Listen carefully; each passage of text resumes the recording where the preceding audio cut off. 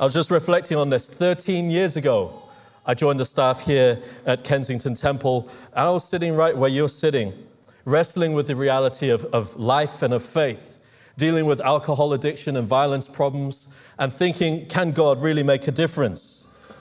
I only testify to that today is to say to you that God can take a stone and turn it into bread. God can take you from wherever you are right now and form you into who God is calling you to be, to use you for his glory. And so in those 13 years that I've been here at KT, I started out in the finance department, but I spent 12 years serving our senior leader, Colin Dye, in a lot of different contexts. First, it was making tea and making lunch. Then it was, cleaning tables and clearing up after primary dinners. And then it was driving. Finally, I got promoted to driving after a year of serving. And I did that for many years before Colin made me the principal of the Bible College here, the International Bible Institute of London, which I've been leading for the last 5 years or so. But there's one thing I never gave up, and that's the driving. I love the driving, not just because of Colin's car, and not just because I helped him pick it. But I love driving Colin because, well, it's one of those things that only a few people can do. Me and Amanda often have fights over who's going to be driving Colin, because basically it's the two of us. But I love driving Colin because it's time with my father and my friend. It's time where I get to hang out with him and there's no other interruptions. Sometimes we sit in silence. Sometimes he falls asleep. Sometimes we talk for hours. Sometimes when he's asleep, I put the seat heater on and he wakes up as if the glory of God has come upon us. And I love those times because, in friendship, you can encounter and experience God. And there's been times where I've just been conscious of the presence of God just in the car. And so even though I have so many other responsibilities, I always want to be doing the driving. And I want to, in this context, just talk a little bit about things that can happen when you're driving. Things that can happen when you're doing mundane things. Things that can happen when you're sitting at your desk, or things that can happen when you're looking after your child. For 11 years, because I had to serve for that first year before I got to drive, but 11 years I've been driving Colin Dye. That driving has meant that I've had to go international with him. That driving has meant that I've driven him to conferences. That driving has meant that I've been in cars when big decisions are being made and so on. Being in a car, driving Colin to a particular meeting, ended up with me invited to make my own TV show, which got put on 70 countries through to TBN UK, called Embracing the Challenge. I don't know if any of you saw it, but that was just driving. That was me doing the mundane thing of driving Colin from place to place, and incredible opportunities opened up through that daily, regular discipline of serving. I mention that because driving is what brought me into this next piece that we're talking about as a church. Colin Dye recently got invited to be at a conference with Paul Kane up in the north in Sunderland. It was a very late notice. 2 weeks before the conference was actually happening, Colin found out about it. And he was umming and ahhing about whether he could go or not. And part of the decision was how to get there. Sunderland, if you don't know Sunderland, is just before you pass into Scotland. It's like the end of England, like right at the end. And I said, Colin, do you need a driver? No, I'm thinking of flying. It's an hour to fly to Sunderland, or it's a 5-hour drive and 6 hours if you hit traffic. Colin, no, I really feel like you need a driver. Well, how are you going to make this work, Gabriel? You have your son, Luke. Yeah, Colin, if you let me just take an hour detour, it won't take too long, an hour detour, we'll drop Luke at my parents' house, then I can drive you to Sunderland. Yeah, maybe I'll take the flight. No, Colin, you need a driver. So I insisted and ended up in this opportunity where I was driving Colin to this conference. I didn't know much about what was happening. I heard Paul Kane. I thought, I've heard that he's a big minister. I heard that he had a great prophetic ministry. I don't really know where he's at right now, but this is an opportunity to hear someone 88 years old ministering the Word of God. I don't really want to mess up on that. Bruce had told me a little bit about him, what it was like to hear him minister, and I thought, I've got to go and hear this guy. But we found ourselves being inserted into a 30-year plan that God had been orchestrating. Have you ever wondered what prophets talk about? They don't ask, what are you going to have for dinner tomorrow? Because they already know what they're going to have for dinner tomorrow. They ask more daring questions than that. Has God told you when you're going to die? This is a conversation between Mike Bickle and Paul Cain. You might have heard of Mike Bickle.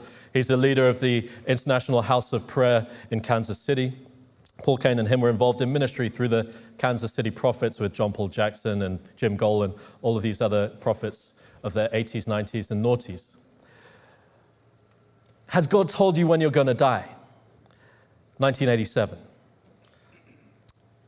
I don't know when I'm going to die, but I do know I'm going to be alive in 2017, ministering in the UK in an Elim context. Random. Bet Mike thought, okay, what's Elim? Who in America knows about what Elim is in the UK? Anyway, last year, Ken and Lois Gott, who lead a church, Bethshan Church in Sunderland, invited Paul Cain to a conference, their annual prophetic conference. And then Mike Bickle came on Paul Cain's Facebook and said, do you remember that prophecy about next year, about you being in the UK? How's that going? Lois jumps on the feed and says, Paul, did you know that we joined the Elim movement 3 or 4 years ago? Ken and Lois had just joined the Elim movement. Suddenly, the dots start to join from their perspective. This could well be the conference that Paul had seen 30 years ago happening 2017. Alongside him as a speaker, we also had Paul Manwaring from Bethel in America, and then also John Glass, who was our general superintendent of Elim for 16 years. So that's what's happening from their perspective. 2 weeks before the conference is going off, they let Colin know about it. And for some reason, he's free. Now, it's too long to tell you the whole story of how Colin was free, because he's never free just 2 weeks ahead of time. But he was free for that weekend. He'd passed on a major speaking engagement. He was had to stay for those of you who don't know, the funeral of our oldest church member, Daisy Ann, who passed away recently. And so he happened to be in the country, and there I am offering to drive him. And we find ourselves landing in Sunderland. It took us 6.5 hours. I did have my foot to the floor for some of it, but you know the M1 traffic is a bit of a problem. And so we got there and basically had to go straight to the meeting and sit down. And out comes Paul Cain and basically says, 88 years old, in the ministry since the age of 14. That's 74 years of ministry. This tonight is the most important meeting of my whole life. And you're just sitting there, oh my God, how did I end up here? Just driving. Just doing that which was always my role to do. What is it that God has put in your hands? What is it that you're doing every single day? What is it that you're doing regularly that we believe God is going to anoint and make a substantial difference? Be you acting, accounting, doctors, nurses, lawyers. How is God going to take what you're doing? Plumbers, electricians, street cleaners, drivers, TFL, wonderful people, all of you. Just help me get home tonight. All of you, how's God going to take what you're doing every single day and anoint it? So this is the context that we find ourselves in. And in the middle of this ministration, this prophetic flow of Paul speaking about what God has brought him back, what God has strengthened him in late life for, what God has anointed him for, is the sparking and release of a revival. He used the phrase, striking a match. Striking a match. And then beyond that, the next day, as we're all in this revival atmosphere, God is speaking to people. People are getting healed. People are encountering God in a fresh way. Paul then got a particular personal word for Colin and Amanda from the platform, and spoke out words over Kensington Temple, which I was able to record because I'd just driven, so I could take my camera with me and stick it up there. And we're going to show you a short clip. I want you to think about what's happening here, because this is an incredibly potent moment for us as a church here in Kensington Temple. Do turn your attention to the screen.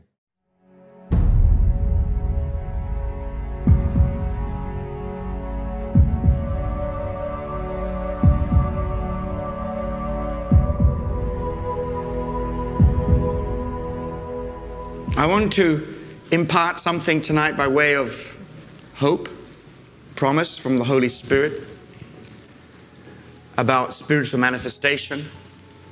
And I believe that God is preparing a new move of His Spirit And I know I'm in touch at least with some of this because many people are saying the same thing.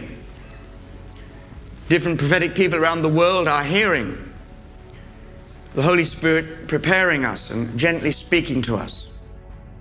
Happy birthday, Paul. Paul, I remember this. You probably don't remember this, but way back in 1987, you told me that you saw yourself ministering in an Elam context in 2017. And I remember in 87, I said, it will never be 2017. Well, it's 1 year away, and I'm assuming that was a literal prophecy, but I'm with you for that 2017. Things in the body of Christ for these last days. And I feel that way about Colin and Amanda dying.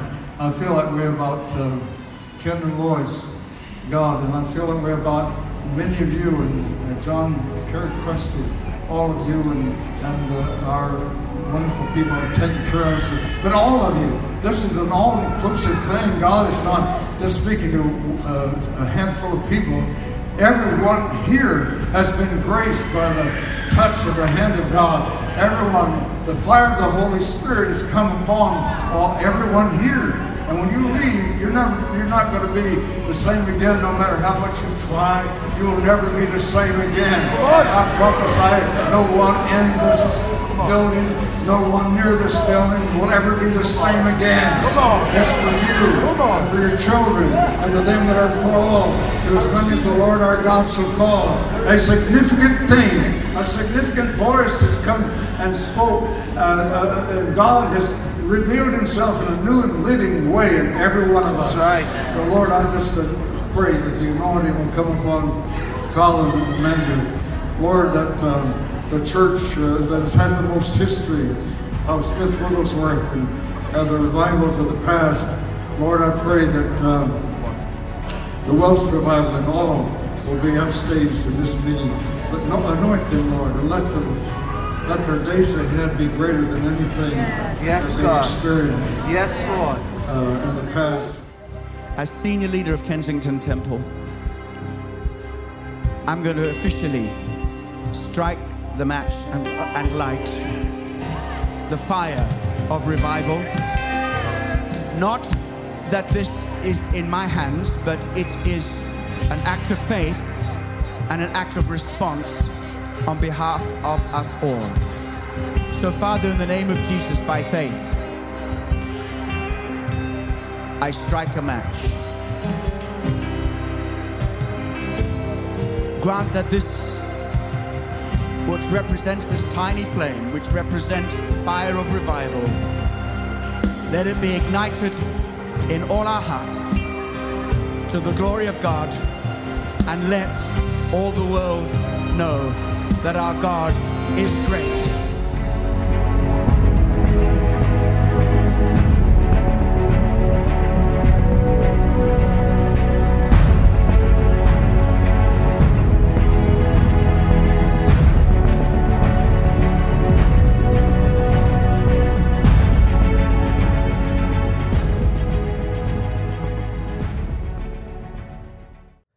I don't know where you are. I don't know what God is stirring in your heart the moment you start to hear talk like that about us, about Kensington Temple, about a church that has been in the plan of God for decades. Over 100 years, God has been moving in this house.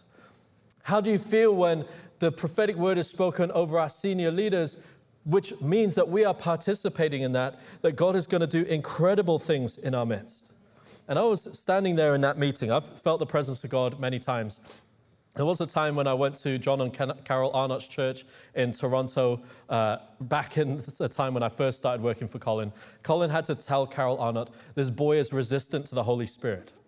Okay, but since that time, I've felt many, many times the presence of God. But that night, I could feel like fire was on the surface of my skin, all over my body. It felt incredible. I'd never felt anything like it. I couldn't tangibly explain it any more than I've just done for you, because I knew that God was doing something significant. We've heard all of the different parts of the 30-year prophecy, the way that Colin was able to engage, but also there's been so many things happening all around us to bring us to this place, whether it's Brexit or the issues of the backsliding of this nation. All of these things are coinciding at this particular time for what God wants to do. But we all got hang-ups, right? Revival hang-ups. Any of you heard the word revival before? Any of you thought, wow, a new move of God? When did the last one finish? Where are we right now? What is God doing? Because we may have heard it in different contexts, different churches, different times. Certainly in this church, we've had a number of seasons of new moves of God, and they've each had different reflections. The deepening of our roots in Christ, the willingness to travail through times of offense, the willingness to believe God in the middle of great difficulty. Those are some of the new moves of God that we've seen locally. But we've also got to recognize that this is part of a national announcement that God is speaking over us as a nation. See, God expects for us as mankind to desire God to move, to reach out for touches of God, to hunger for those glimmers of revival, to begin to stir into something much, much greater. God looks for that. And then there comes a time when God says, I'm going to do it. I'm going to manifest myself. I'm going to announce over the nation exactly what I am going to do. And this is a time where we should be preparing ourselves as a church, saying to ourselves, how are we going to engage? I know, like you, that we could easily sit here and say, you know what, let's see 3 or 4 months how the revival has taken hold before I start to engage. Can I just say to you that pessimism is not directional. Pessimism isn't taking you anywhere in life. Pessimism is going to keep you in the same spot when God is doing a new thing all the way around you. And by the time you wake up, the wave that you were supposed to be riding is way ahead of you. See, God is about to do some great stuff in our midst. We often speak about God doing whatever He wants, whenever He wants, however He wants. And He's about to do that. But in keeping with His nature, that God is a God of grace. God is a God who wants to manifest His glory and His goodness in this nation once again. Let's be honest, there's no way we can say as a nation that we deserve it.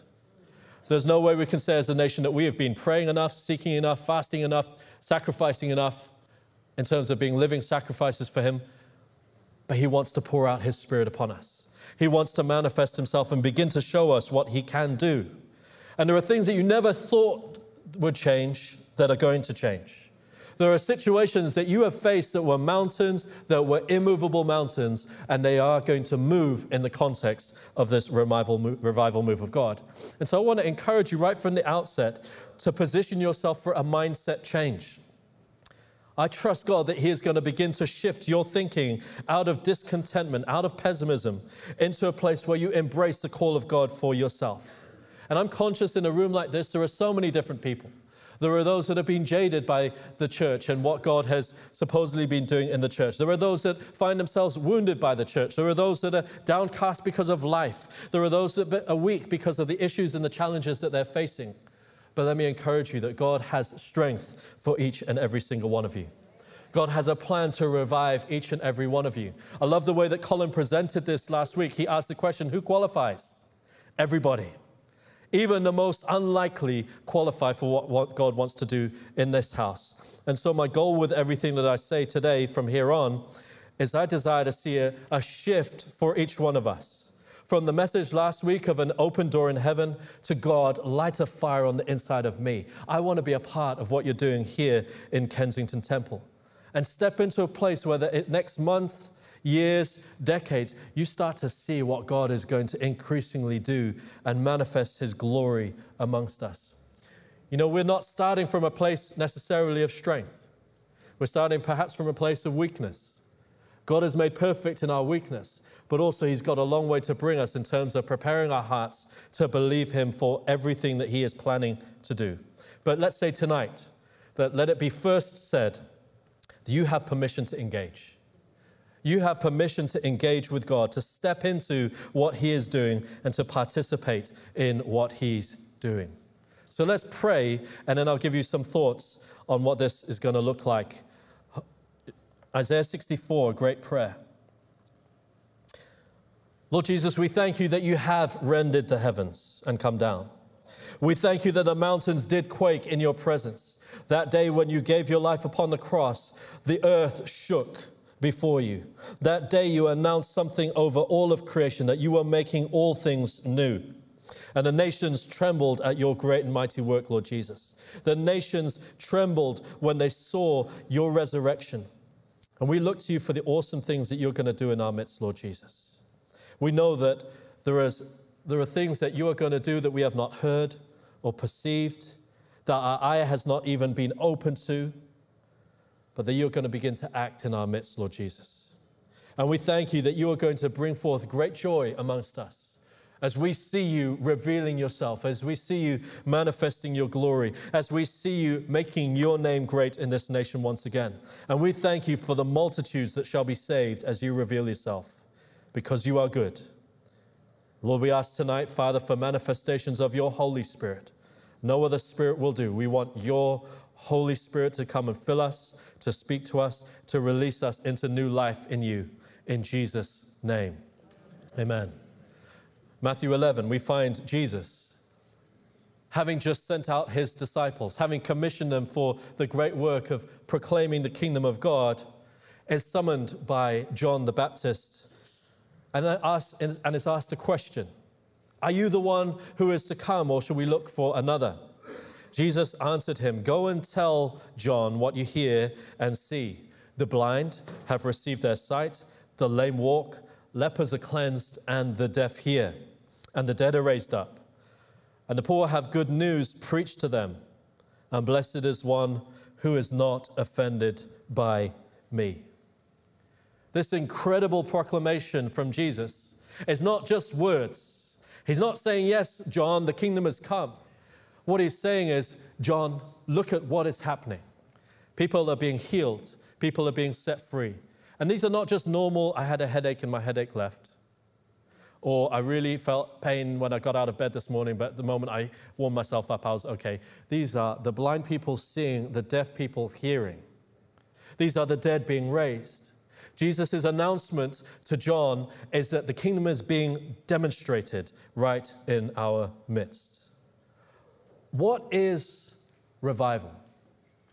Revival is an awakening to the righteousness of God. It's an awakening to God's goodness towards us.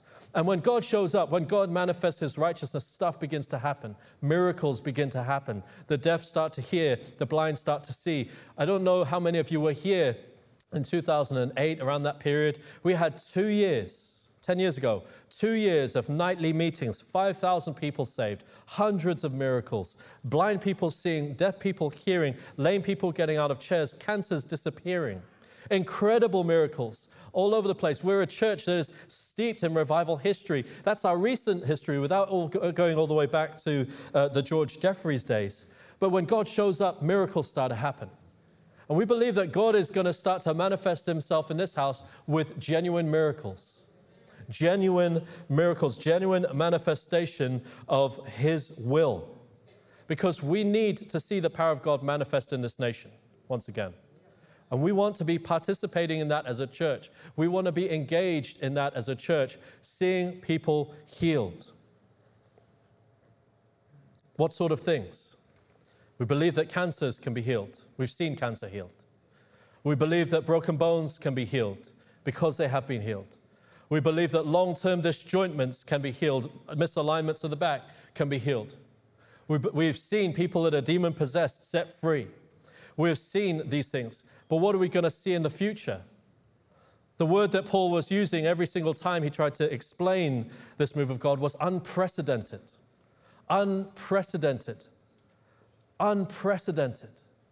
Bruce this morning was talking about the centurion and his servant, and just one word being spoken, and a man who was sick miles away, nearly dying, getting up. That's unprecedented.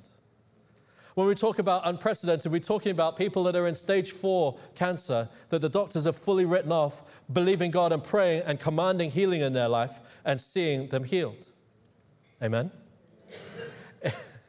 It means that when you're going down the street, you might sit down next to someone on the bus and suddenly get a word of knowledge for them. Hey, Your name is this. God just wants to tell you, whatever it might be.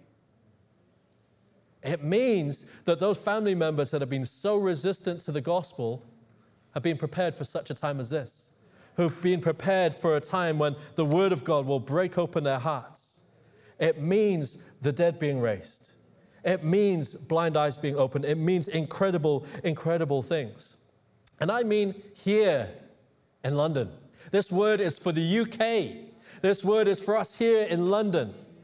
You know, I've been in Mali and seen crazy things. I went to one mud hut village. We had to go an hour on the road, an hour on the track, an hour on the horse cart to get to this village, bumping along in the back of the Land Rover.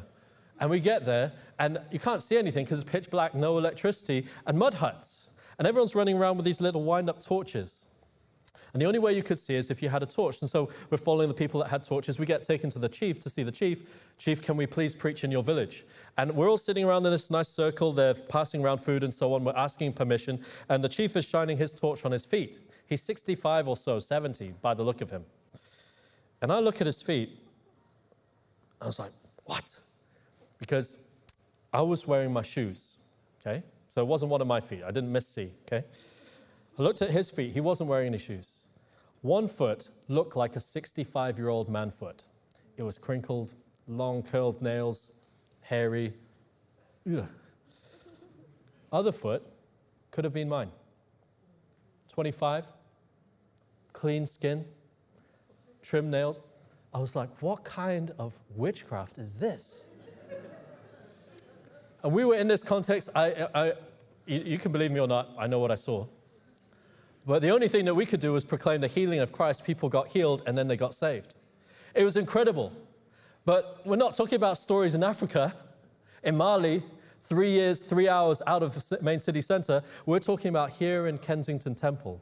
Incredible miracles happening. And more than that. Because Colin always reminds us of this, that you never go to church. You are the church. When I say here in Kensington Temple, I mean that you're going to start coming to us with testimonies. You're going to start coming. I prayed for a sick person at work and they got healed. I prayed for this person and that happened. You know, Becca was telling me this prayer she prayed for our nanny. Now, our nanny's a tough woman. If you see her, she's grown up in London. She's got the accent. She's got the battle scars. She's been around for a long time. And she looks after kids. She suffers in silence. She had a year-long back problem. One day, she called to us. She's like, you know, I'm going to be a bit late. I've had a problem getting out of bed, but I'll be there. So she came in. I wasn't there. And Becca's like, why are you late? Oh, back problem. Becca just lays hand on the back, prays for her in the name of Jesus. We don't make a big song and dance. She knows what I do, but we don't make a big deal for her about church and stuff. But in that prayer, she just starts to cry. She came back to us 2 weeks ago and tells us, I've had that back pain for a year. And I've not experienced any pain for the last 6 weeks. Amen. But God, what I love about that story is it's my wife. It's not me doing it, it's my wife. She's a banker. She works in project management. Okay? These are what you're going to be doing. The things that you are going to be coming to testify of. The things that you're going to believe God for and see happen. Why? Because we need to see a manifestation of the will of God in this nation. Bless God for the NHS. There are so many wonderful members of Kensington Temple who are nurses and doctors and cleaners in hospital. I love the day we had Luke. One of the cleaners just goes, Pastor Gabriel, congratulations. So many wonderful people in Kensington Temple have such a compassion and passion to heal people and are using the gifts and talents that God has given them to make a difference. It's incredible to know that God can use you to heal the sick. But we also know the NHS is creaking. We also know that the NHS cannot take all of the sick people that there are in this nation. We know that people choose to stay at home rather than go to the doctor and suffer with incredible pain. Why? Because the NHS was never supposed to be the answer. The NHS was supposed to be one answer with the church as the other answer. We honor those that give their lives to see people healed and restored, but we are also called as a church to be the other answer. When people get a death sentence over their lives, we are called to be the answer. When people have no hope for the future, we are called to be the answer. Are we going to participate? Are we going to be people that say, Lord, light a fire in my heart? Let me be one of those revivalists. Let me be one of those people that take this prophetic word and participate in the prophetic action of this house and start to see incredible things happen. How? How do we see it? Sounds great, sounds good, sounds exciting. There's a prayer we all pray. We all know it real well. Our Father who art in heaven. We can recite it without even thinking about it. The problem is we're reciting it without thinking about it, but what we're really praying is this. Our Father who's in heaven, I don't know what you're up to. Can you just pause on your will being done on earth right now, because I want my will to be done. Your kingdom, keep that on hold, because I am seeking my kingdom of fun. Why, Lord? Because I'm too busy making my own cheddar to worry about whether you are going to bless me with my daily bread or not. That piece that you said about forgiveness, is it okay if I forgive but never talk to them again? And don't worry about that temptation thing, Jesus. I got this. I got self-control. I know exactly how to take care of business. And I don't know if you really have forgiven me, because I didn't stay in your presence long enough to find out. But, I'd rather just hold on to some of these IOUs for my friends, just in case I need them in the future. I don't want to forgive them too soon. I might have something to call on them for later. Maybe when I get before old Pete, Pearly Gates, I'll call in one of those favors. I hope some of your flesh is getting offended. I hope it is. I hope you're honest enough with yourself to say that's how you pray with your lifestyle. I don't want to forgive. I don't want to trust you. I don't want to walk in holiness. I don't want to be serious about my relationship with you, God. And you see, the thing is that we have prayed that prayer all wrong, not because of the way I've just described it to you, but we've prayed it all wrong because we think with that prayer that we are offering God something, as if it's a payment. The Catholic Church has made a system out of this. Pray the Our Father prayer 20 times. That will get you off XYZ sins. We think we're paying Jesus. We think we're paying God. But the Father is inviting us, rather, to imitate Him. The whole of the prayer is about imitating God. The whole of the prayer is about participation. The whole of the prayer is saying, God, I want to live for you. I want to live like you. Teach me how to rely on you. Teach me how to rely on you like Jesus relied on you. Teach me how to forgive, God, like you forgave. How could I know you, God, except that you forgave me? Teach me how to have that same forgiveness, because now I have restored relationship with you. How can I have restored relationship with people? Teach me, God, how to walk in genuine holiness. Teach me to keep me from temptation, because I want to honor you and glorify you with my life. You see, the whole of the prayer is the invitation to an imitation of God that will radically change your life. So much so that when people see you, they say, that's Jesus. That's someone who's encountered Jesus. That's someone who has tasted Jesus. That's someone that wants to live for Jesus. Why? Because we are called to a lifestyle of provision, forgiveness, and holiness. And that's what we believe that the entirety of this revival is about, the call to fresh passion for holiness, to love being in God's presence. You can't be in God's presence without holiness.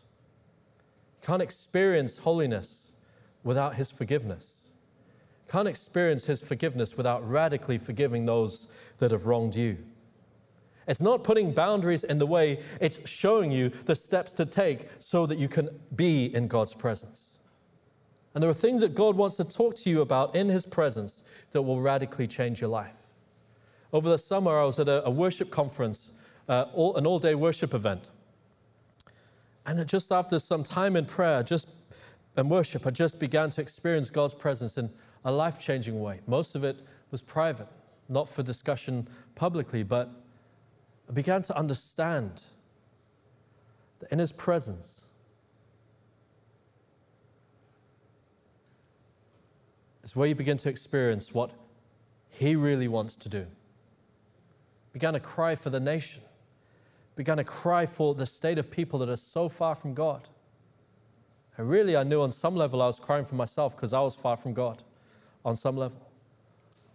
But on another level, we need to see people moved, people entering in, people encountering the presence of God.